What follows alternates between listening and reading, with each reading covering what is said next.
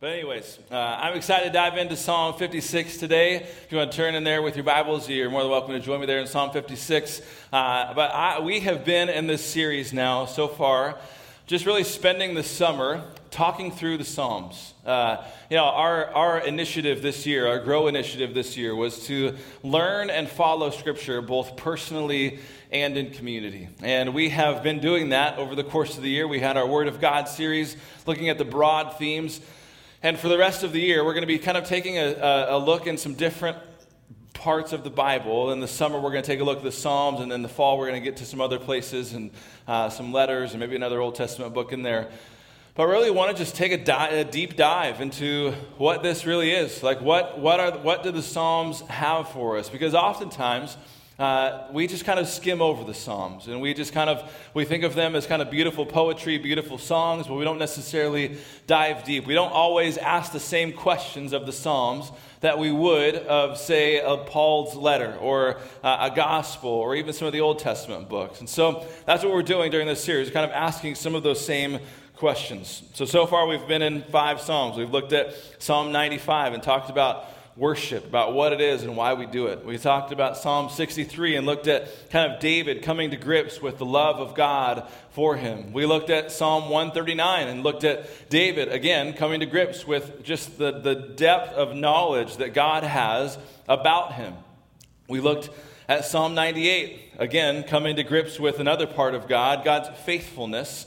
And then last week, we looked at Psalm 51. This is David, once again, coming to grips with really just his own sin and the graciousness that God has in that sin. We looked at the story of David and Bathsheba, where that psalm comes from, and it's just a great story of sin and grace and forgiveness. And so today we're going to be in Psalm 56, and once again, this is another one of those psalms that we don't actually have to get very far for you to have to stop. Stop and kind of take a look at what's going on. Because before we even get to verse 1 in Psalm 56, we read this. For the director of music, to the tune of A Dove on Distant Oaks, of David, a miktam. We'll stop right there. We'll keep reading in a second. I think this is pretty cool, honestly. You look at this and you say, all right, this is a song that we are about to read here. There's a tune here that we don't know the tune of, but they did. And when they read it, they could sing it to this tune, right? And it's a miktam, which no one actually knows what it means. No one knows what it means. It's just kind of a word that, again, they knew what it was. We don't know what it was. We don't know if it was a kind of a literary term or whether it was a musical term that they would use. But we know that it was a song, or we're reading a song of David here. We know the tune, but we don't know the tune. But it says this, after this, when the Philistines had seized him in Gath. So, just like last week when we looked at in Psalm 51, where it talks about David and Bathsheba, we're going to actually go back and look at this before we get to the Psalm. So keep your finger there in Psalm 56. But we're going to go back to 1 Samuel chapter 21. That's where we know that David was in Gath. In 1 Samuel chapter 21, and here's what this says. That day, David fled from Saul and went to Achish, king of Gath. But the servants of Achish said to him, isn't this David, the king of the land? Isn't he the one they sing about in their dances? Saul has slain his thousands, and David his tens of thousands. David took these words to heart and was very much afraid of Achish, king of Gath. So he pretended to be insane in their presence. And while he was in their hands, he acted like a madman, making marks on the doors of the gate and letting saliva run down his beard. Achish said to his servants, look at the man. He's insane. Why bring him to me? Am I so short of madmen that you have to bring this fellow here to carry on like this in front of me? Must this man come into my house? So that's when David is in Gath, and I think we need a little more background, right? We need to, why is he in Gath? Why is he acting like this?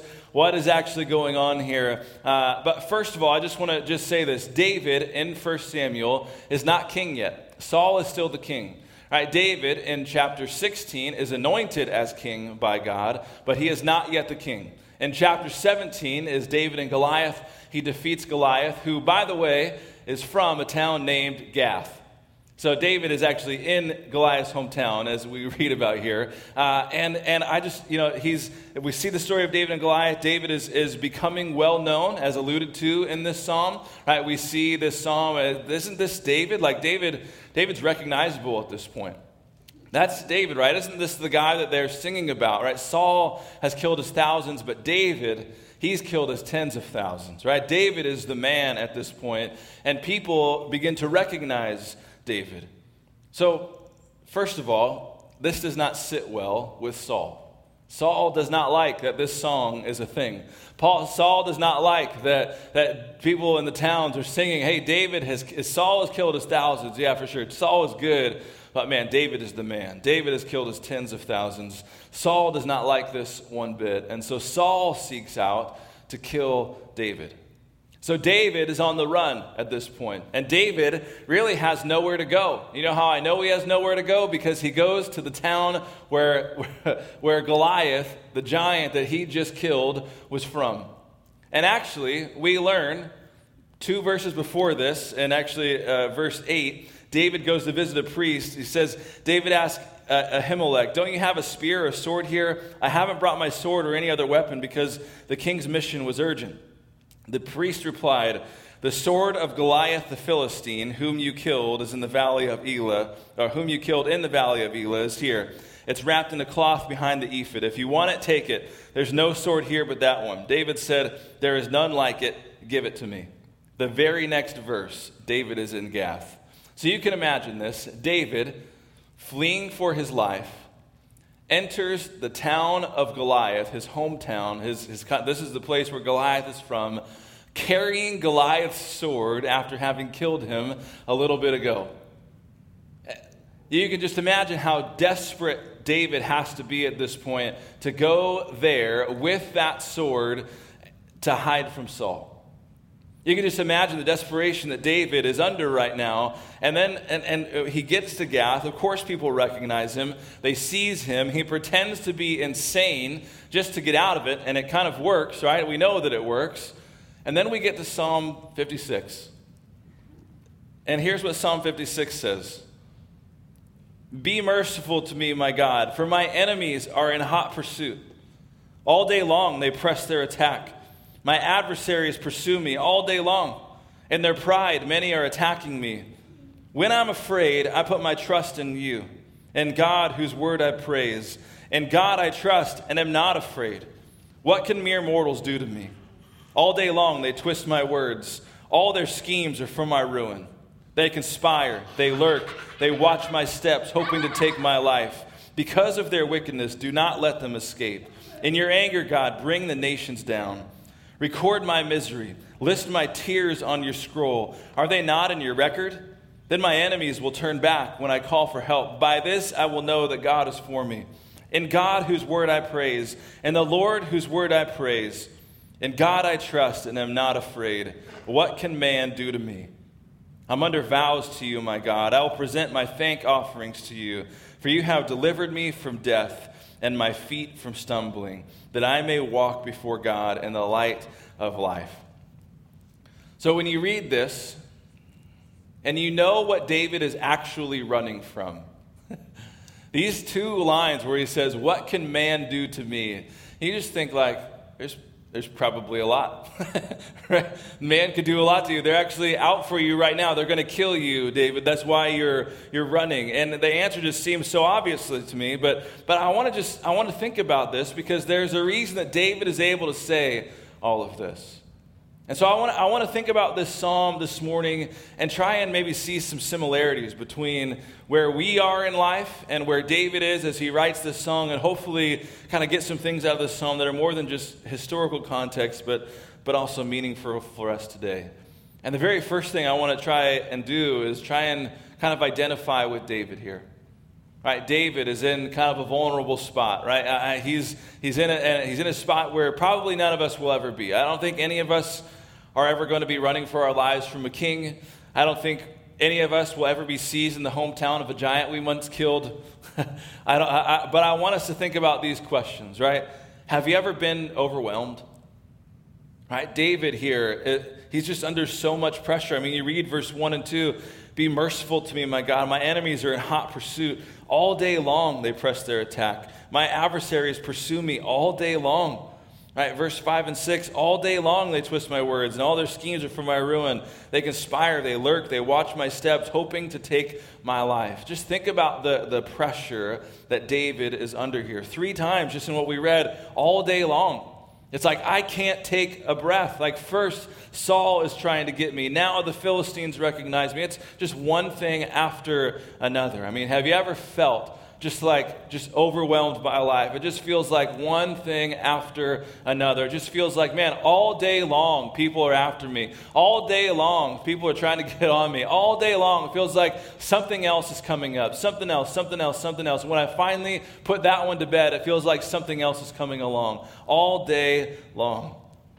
I mean, if you've ever been overwhelmed like that, I think you can identify with David here. Have you ever been opposed? Have you ever been opposed? Think about the language that he's using here. He feels trampled. He's got attackers. He's being chased down. He's being oppressed. They want to injure him. And think about this. David has done nothing to deserve this. David has done nothing to deserve anything that is happening right now. He hasn't done anything. Right? He was obeying God. And probably most ironically, he was obeying Saul. And now Saul's the one who wants to go kill him. He's being oppressed, right? Have you ever felt like, man, I didn't do a thing, but man, these people are just all up on me. I didn't do a thing to deserve this, but man, like I just can't. Now, if you felt like that, I think you can identify with David here a little bit. Have you ever felt alone? I mean, think about this. David is by himself. In the next chapter, 1 Samuel chapter 22, we see a few hundred people come and join him in a cave. But right now, he is by himself. He is alone. And he doesn't really know where to go.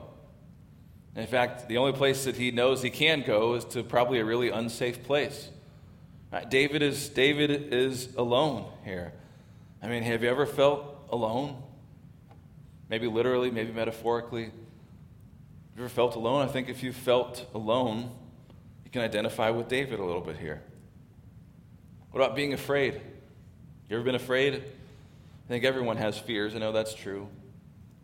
But I'm not necessarily talking about like I'm on the top of a ropes course kind of fear. I'm talking about like deep within you fears. Now, I know it's Father's Day and all of us dads are like, no, I'm not afraid of anything, but all of us have fears. And David obviously has some legitimate fears that are taking place here, right? There's a fear for his life. There's fear for his safety at the very least. I mean, he's asking for a weapon, and he's willing to take Goliath's weapon into Gath, where Goliath is from. Right? He's fearing for his safety. And I think there's some key words here. It says, when I am afraid. All right? David is afraid. When I'm afraid. He's experiencing kind of his worst nightmares here. I mean, for some of you, you've gone through times where you've just been afraid. Right? Maybe not for your physical life, but maybe for things that you hold dear. What's going to happen if I lose my job? What's going to happen if we lose the house? What's going to happen if ... We have these fears. If you ever felt afraid, I think we can identify with David. The question becomes, if we can identify with David, we can actually look into this and see, all right, how did David deal with these feelings that he was feeling? How did he deal with feeling overwhelmed and oppressed and alone and afraid? And I think the answer is right here in verse 3 through 4. When I am afraid, I put my trust in you. In God, whose word I praise. In God I trust and am not afraid. What can mere mortals do to me? Now, I wanted you to see the transition here between verse 3 and verse 4. When I'm afraid, I put my trust in you. That's verse 3. Listen to verse 4 again. In God, whose word I praise. In God I trust and am not afraid. So, when I'm afraid, I put my trust in you. In God, whose word I praise. And when I put my trust in you, I'm not afraid. This is, I think, the answer that we have here is how to kind of deal with these things that David is dealing with. The very first thing, I think, is the obvious thing, to put your trust in God. In these situations where you're feeling lonely and isolated and oppressed and just overwhelmed, we put our trust in God. It's the very first thing that David does. He goes to God. When I'm afraid, I put my trust in you. He cries out to God. He seeks God. I mean, what does this look like? I think for David and for us, this looks like prayer. We need to seek God and trust God and lay it in his hands. That song that we just sang, I surrender all. Like that's what this is all about. We need to surrender the things that we are worried about, surrender the things that we're afraid of, surrender the things that we're overwhelmed by, and just give them to God. But here's oftentimes what happens. Oftentimes what we do is we try and deal with all of those things on our own. We go after the things that we're afraid of. We are overwhelmed, so we try and get rid of the things that we're overwhelmed by. We're afraid, and we try and go around the things that we're afraid of. And then at the end of all of that, if we can't do it on ourselves, we say, well, I guess all I can do now is pray. When in reality, that should be the very first thing that happens. The very first thing that we should do is go to God in prayer and leave it in his hands. Prayer is far from a last resort. But sometimes, we're faced with opposition or loneliness or any of that stuff, and it's easy to just put our focus on those things. But we know this logic is bad, right? Think about the small things that we're afraid of. You're afraid of heights. What do they tell you? Don't look down. Don't look at it. You're afraid of snakes or spiders. What do they tell you? Just ignore it. Don't look at it. They tell you not even to look at it. We know this logic doesn't make sense in the small things, but we do it in the big things, right? We become overwhelmed by things, and that's all of a sudden all we can think about. We become afraid by different things and different situations that are going to happen in life, and all of a sudden that's all that we can think about. When in reality, it's don't look down. Look up. Look to God. Give it to God in prayer. Let him take it. He is big enough, and he is strong enough to handle anything that we are giving him.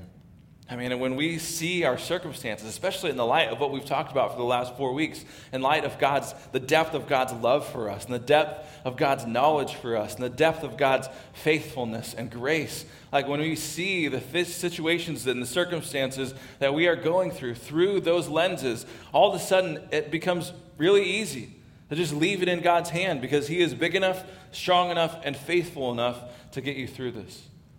Right? Romans 8 comes to mind. If God is for me, who can be against me? Right?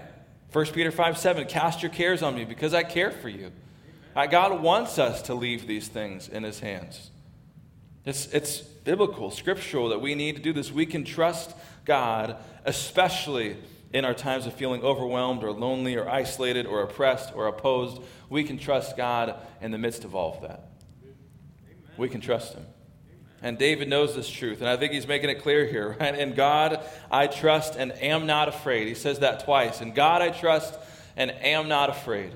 Not and won't be afraid. Not and shouldn't be afraid. God I trust and I am not afraid because I have given it to him. Amen. Not only does David put his trust in God, it says, when I'm afraid, I put my trust in you, in God whose word I praise. So we put our trust in him and we seek his word. Put our trust in God and seek the word. Verse 3, I put my trust in you, in God whose word I praise. Verse 10, in God whose word I praise. There are a lot of commentators actually who see this and they think, David is probably not referring to kind of the whole of Scripture here when he's talking about in God whose word I praise. I alluded to it earlier. In 1 Samuel chapter 16, David was anointed king by the word, by the decree of God. He is going to be king. There's a lot of people who say, when David is saying this, he's saying, look, in God whose word I praise. He can think about this promise of God that God has given him, that someday he would be anointed as king, that Saul is no longer in God's eyes the king. David is going to be king. He can look at this promise that God has given him, and he can say with confidence, this last verse, you've delivered me from death and my feet from stumbling, that I may walk before God in the light of life. He knows that because of God's promise to him, because God has promised him that he would be king, that he is going to be delivered from this. Now, we didn't get that same promise. We don't have the same promise that David had, but I think what we do have is something that David didn't have. All right, we have this book right here, 66 books that are absolutely filled with promise after promise from God to us that we can cling to and that we can hold on to in our times of need, in our times of fear, in our times of feeling overwhelmed. We can cling on to these promises. We have promises from God that where you can have peace and comfort in times of need. We have promises from God that He is going to be with us, that God is for us. We have promises for guidance. We have promises for grace. We have promises for all of this in Scripture, and we can cling to this. See, when we seek God in our times of being overwhelmed, in our times of feeling oppressed, in our times of just feeling lonely or whatever, when we seek God, we can also seek His Word and cling to His Word because we know in the end, it all works out. In the end, God is still in control. In the end, God is still for us. In the end, God still promises so many things for each and every one of us. In the end, we know. And just like David in his time of need, I think when we're in these times of being overwhelmed or afraid, we can put our trust in God. We can put our faith in the Word of God. That's what David did, and we can do the very same thing. I think about this psalm, and I get so encouraged by this. And the times where I feel overwhelmed by what's going on in life. And I think, well, I can put my trust in God. I can put my trust in His Word. I don't have to be afraid. Amen. Here's the amazing thing. David was able to say, I put my trust in you. I trust your word. And we can say the same thing, but we also have someone else to point to in Jesus Christ.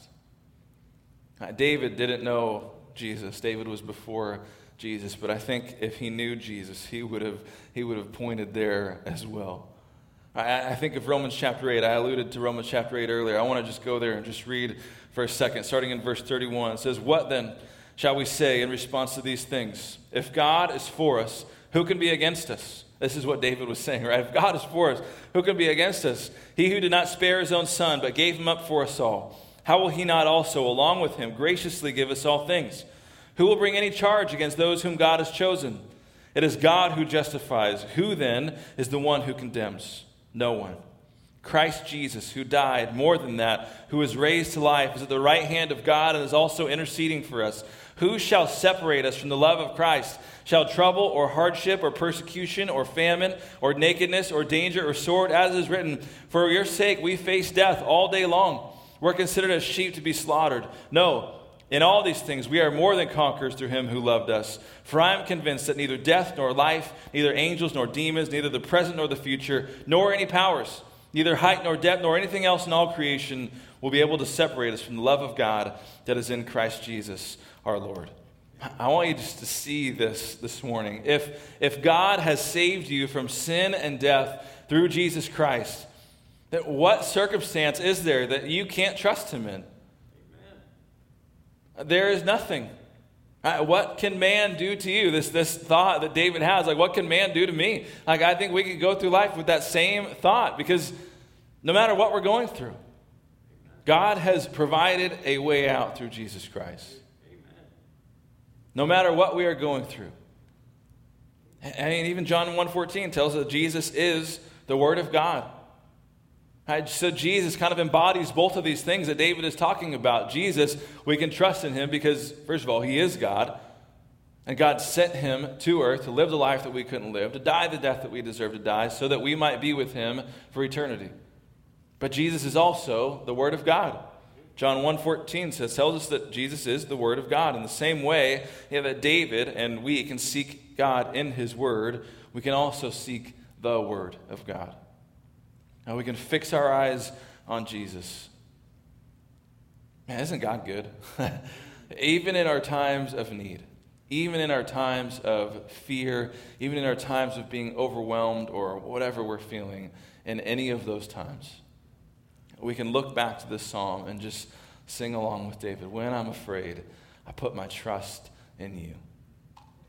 In God, whose word I praise, I put my trust in you. Man, God is good. Even in our times of need, even in our times I mean, it was true for David, even in a circumstance none of us would dream of. It's true for us as well, no matter what we're going through. When I'm afraid, I put my trust in you, in God whose word I praise. If you need a memory verse this week, there's a great one. Write that on your mirror, put a sticky note on your fridge. Like, when I'm afraid, I put my trust in you, in God whose word I praise. No matter what is going on in life, we can trust God and we can seek him in his word. Amen. Let's pray.